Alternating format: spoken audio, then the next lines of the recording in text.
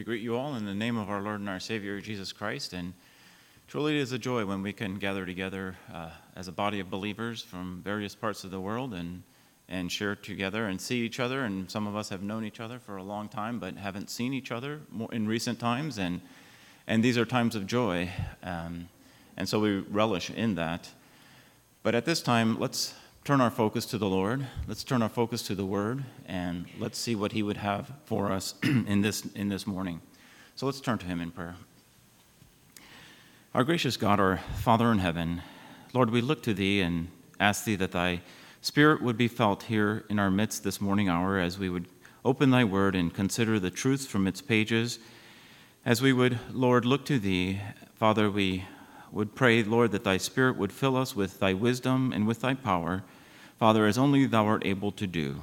Lord, blessed be Thy name. We want to lift up Thy name and thank Thee for all that Thou dost do for us. And so we just pray Thee, may Thy Spirit work in our hearts and in our minds as we consider this Thy word, for we pray this in the blessed name of Jesus. Amen.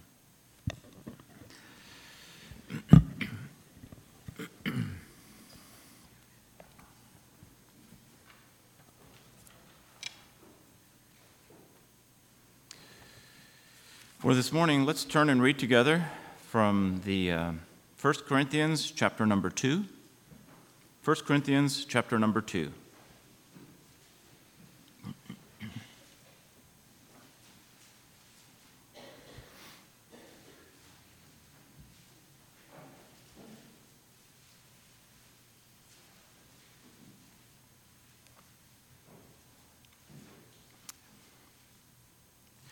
And I, brethren, when I came to you, came not with excellency of speech or of wisdom, declaring unto you the testimony of God.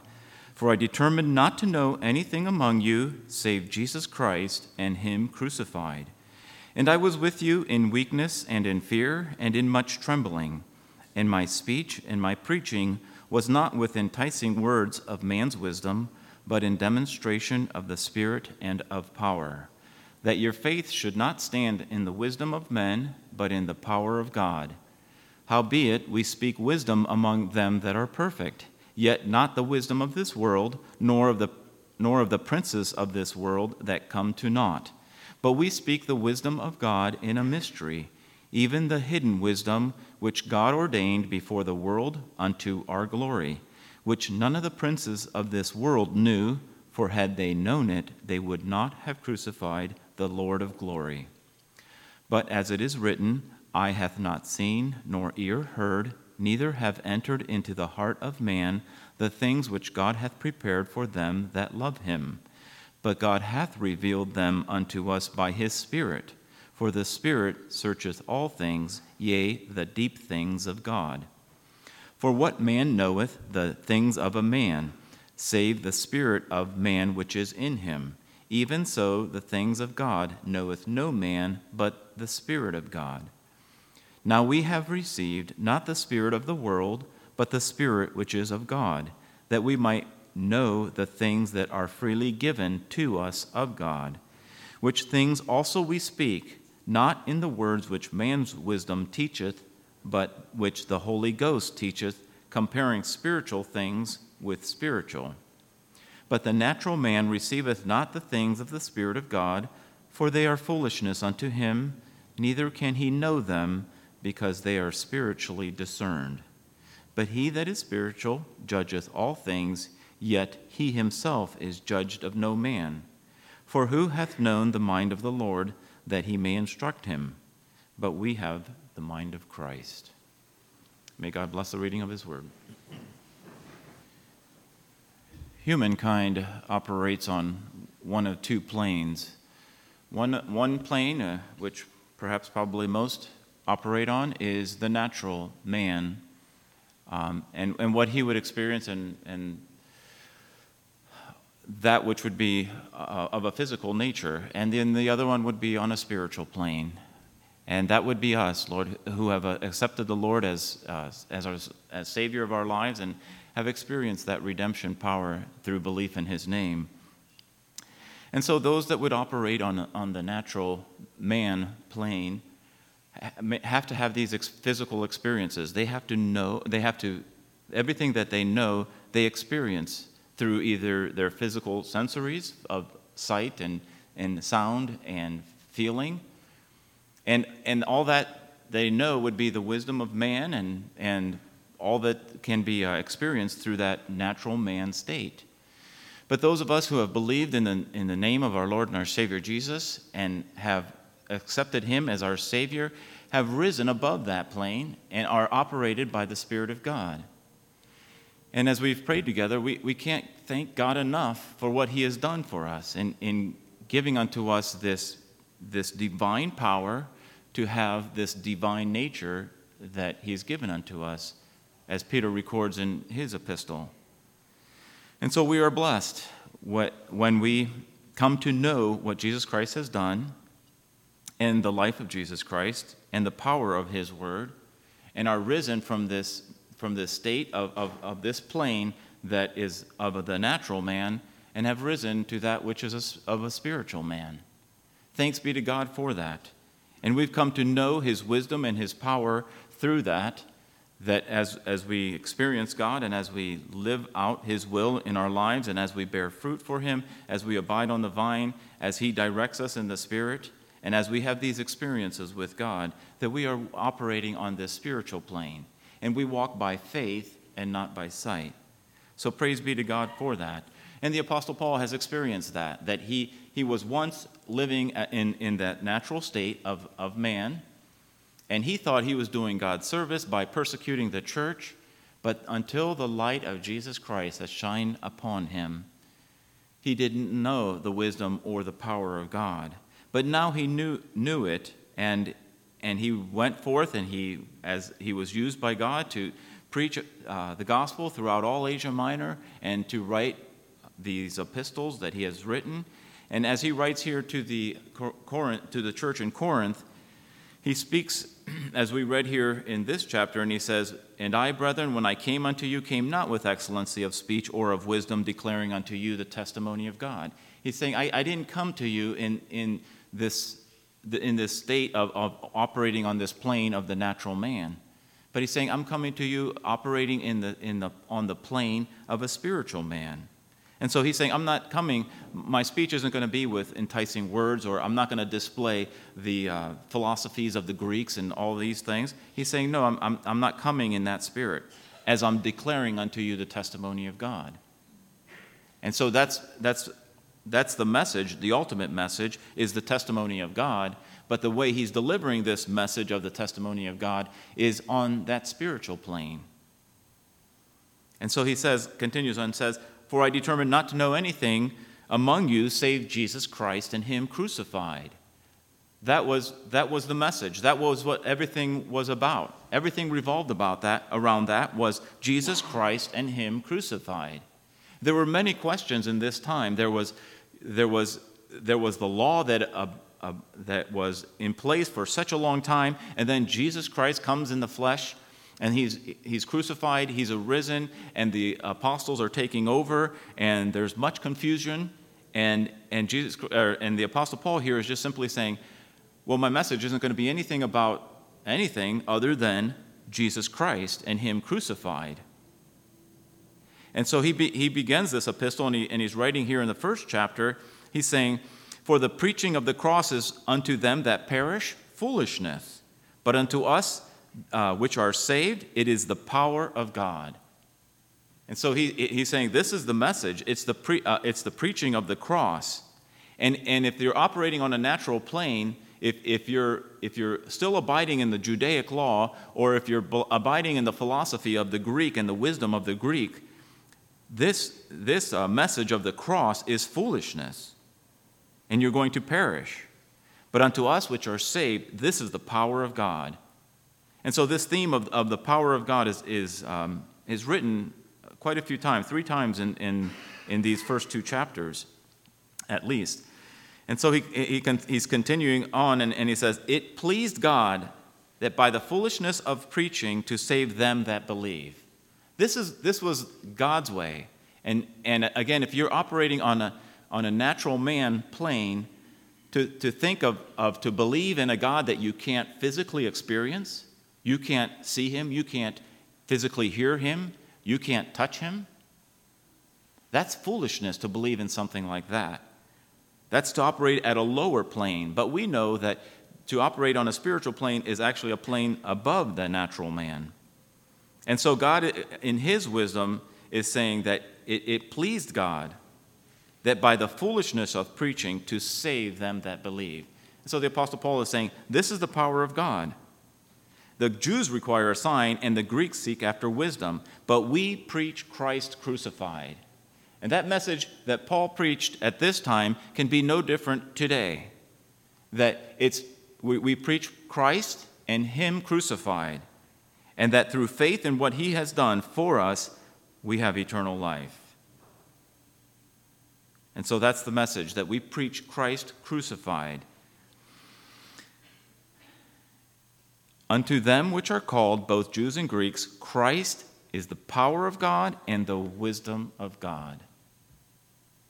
Us who operate on this plane, this spiritual plane, a plane that's above the natural man, we recognize that Christ, he is the power of God and the wisdom of God.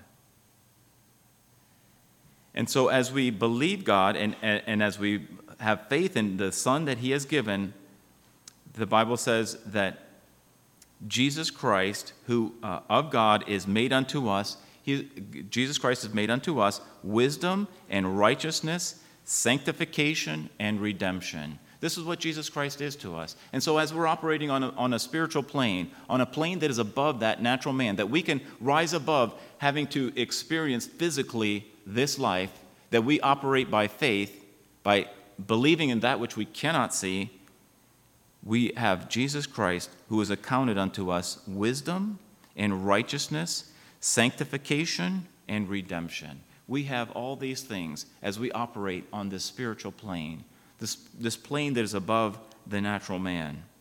And again, we can't do this of ourselves. God has given unto us divine power that we can take on this divine nature.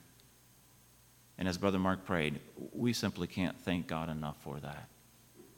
Our words run out, our thoughts and expressions, they fall short. We cannot thank God that he has given unto us this divine power to take on this divine nature, that we can have wisdom, righteousness, sanctification, and redemption through the belief of the preaching of Christ and him crucified. Thanks be to God for all these things. And so the Apostle Paul continues here and he says, and I was with you in weakness and in fear and in much trembling. Again, he didn't come on the natural man plane, but he came in the spiritual plane. And he's saying, and my speech and my preaching was not with enticing words of man's wisdom, but in demonstration of the Spirit and of power. This was what God had worked through the Apostle Paul, that as he went forth throughout all Asia Minor there, and he had went to the synagogues, and the Bible says that as he entered into a certain city, what he would do is reason out the scriptures in the synagogues with the Jews and point that Jesus was the Messiah. And there was demonstration of the Spirit and of power there through the Apostle Paul. And he came on this plane, on this spiritual plane, that our faith would not stand in the wisdom of men, but in the power of God. There are many eloquent men that can speak very well on the scriptures. But he's saying that our faith should not be in the wisdom of men, but in the power of God. Again, this is the power of God, that we would have a life through belief in the preaching of the crucifixion and of the cross, Christ crucified. This is the power of God, that we have this power unto salvation, that we've been given this divine power to have this divine nature. And he says, howbeit we speak wisdom among them that are perfect or complete or have this fullness in Christ, yet not the wisdom of this world, nor of the princes of this world that come to naught. There's wisdom that the Greeks had, and they shared that wisdom, but it didn't have them to experience what can be experienced on the spiritual plane that we're called to. by the power of God. He says, but we speak the wisdom of God in a mystery. This is what he's speaking of this mystery that was it was a hidden wisdom which God ordained before the world unto our glory. This was the wisdom of God that God had ordained from the very beginning, that we would be partakers of this mystery of godliness. And he writes to Timothy, the Apostle Paul, and says, "This is great is the mystery of godliness." And then there's a colon, and here's the mystery of godliness: God was manifest in the flesh. Something our minds fully can't comprehend. That God was manifest in the flesh. He was justified in the Spirit, seen of angels, preached unto the Gentiles, believed on in the world, and received up into glory. This is the mystery that God had ordained, that all the law, that was all to point to Jesus Christ. And as we heard last night, that Jesus Christ was everywhere in the Old Testament. And it was all pointing to Jesus Christ. And he arrived on the scene, and the Jews missed it. They didn't realize that this was their Messiah. They were operating on a natural plane. They wanted a king that would take their country back from the Roman Empire. They were operating on the natural man plane. But this is the wisdom of God. This was that mystery that we would believe in Jesus Christ, that he was come here in the flesh, that he lived a perfect and sinless life, that he taught us the way, that he died upon a cross, shedding his blood, whereby we might receive forgiveness of sins, that he was buried, and that he arose again, and then he ascended and is at the Father's right hand interceding for each of us. We have this faith, and we believe that this is true. And God has blessed us with this revelation, that we would have this wisdom, this righteousness, this sanctification, and this redemption that only can be had through Jesus Christ through our faith in him. But as it is written, here the Apostle Paul now is quoting the Old Testament, "Eye hath not seen, nor ear heard, neither have entered into the heart of man the things that God hath prepared for them that love him." On a natural plane, we would never be able to experience what God has prepared for us who love him, who give unto him our very hearts, for those of us who make Jesus Christ first, above any relationship we might have, above any possession we might have, above any aspiration we might have. If we make Jesus Christ first, what God has prepared for us, we've never experienced it. Mankind has never experienced it. Eye has not seen, nor ear heard, neither has entered into the heart of man these things which God hath prepared for us who love him. But he continues on, and this next verse goes along with it. And the Bible here says, "But God hath revealed them unto us by his Spirit, for the Spirit searcheth all things, yea, the deep things of God." So when we're operating not on the natural man plane, but on the spiritual man plane, God is revealing these things unto us. And so we might say, okay, well, how is it that we're experiencing these things which eye has not seen, nor ear heard, neither has entered into the heart of man? The wisdom of this world will never give us the love, the peace, and the joy that we can experience in this life. But when we operate on this spiritual plane that God has called us to, and we are partakers of this divine nature, we experience this love, the love that God has for us, unworthy as we are. Again, as Brother Mark prayed, unworthy as we are. We weren't worthy to receive such love and such grace and such mercy and such forgiveness and such compassion and such blessings and so forth and so on that has been given to us. We weren't worthy of it. But God gave that to us because of his great, great love. And then beyond that, a hope of salvation. That we won't experience any crying or any more maladies of this life that we experience here. And no more temptation. So God hath revealed to us these things to us by his Spirit. And so we go forth in this joy and this peace that come what may,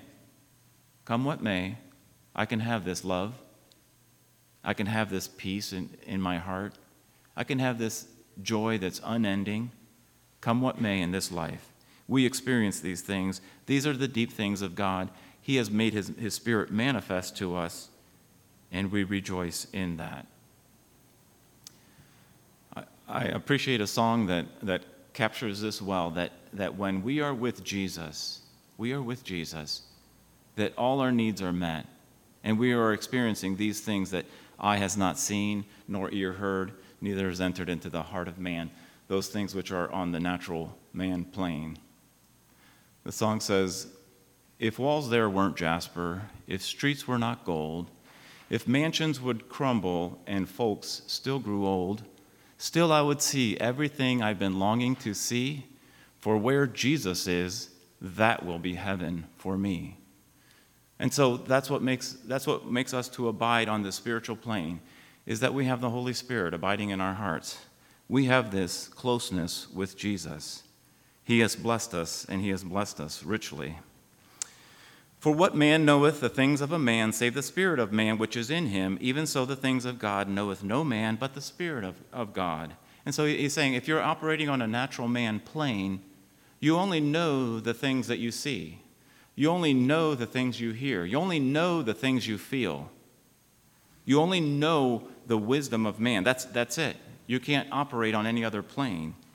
You don't know anything else. And so that's what this verse is saying. We can't know, if we're abiding in the natural man state, we can't experience the things which are of the Spirit of God. And so he continues on and he says, now we have received not the spirit of the world, but the Spirit which is of God, that we might know the things that are freely given to us of God. These things have been given unto us. Again, the divine power has given us the ability to take upon ourselves the divine nature. Which things also we speak, not in the words which man's wisdom teacheth, but which the Holy Ghost teacheth, comparing spiritual things with spiritual. But the natural man receiveth not the things of the Spirit of God, for they are foolishness unto him, neither can he know them, because they are spiritually discerned. If a man is operating on the natural man plane, he cannot know the things of God, because that's where his limitations are. His limitations are upon this plane of a natural man. But those of us who believe in Jesus Christ and have accepted this wisdom of the preaching of Jesus Christ and him crucified, we rise above this natural man state and we live on the spiritual man state. And because we live in the spiritual man state, we understand what's happening on the natural man plane because we've been there, but we're also partakers of the spiritual man and that which the Spirit of God gives. And so that's what the Bible here is speaking of.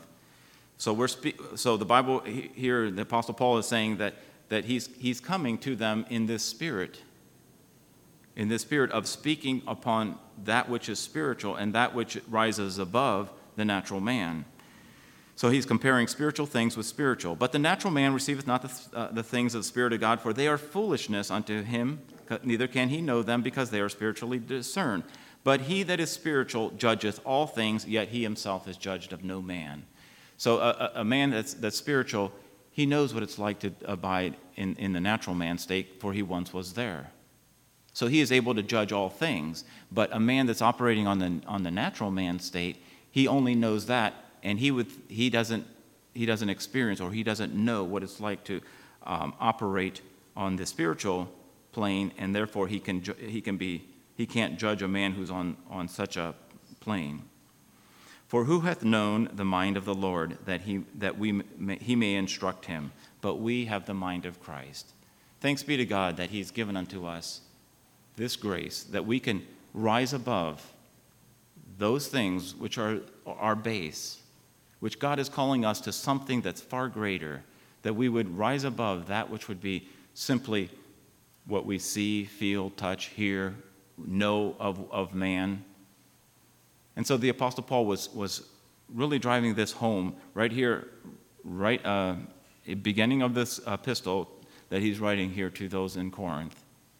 He's speaking to them, and in the next chapter he's saying, I can't even come to you on this spiritual plane because you're carnal. There's divisions among you, and there's strife, and there's envy. And some of you are saying you're of Paul, and some of you are saying you're of Apollos, or of Peter, or of Christ.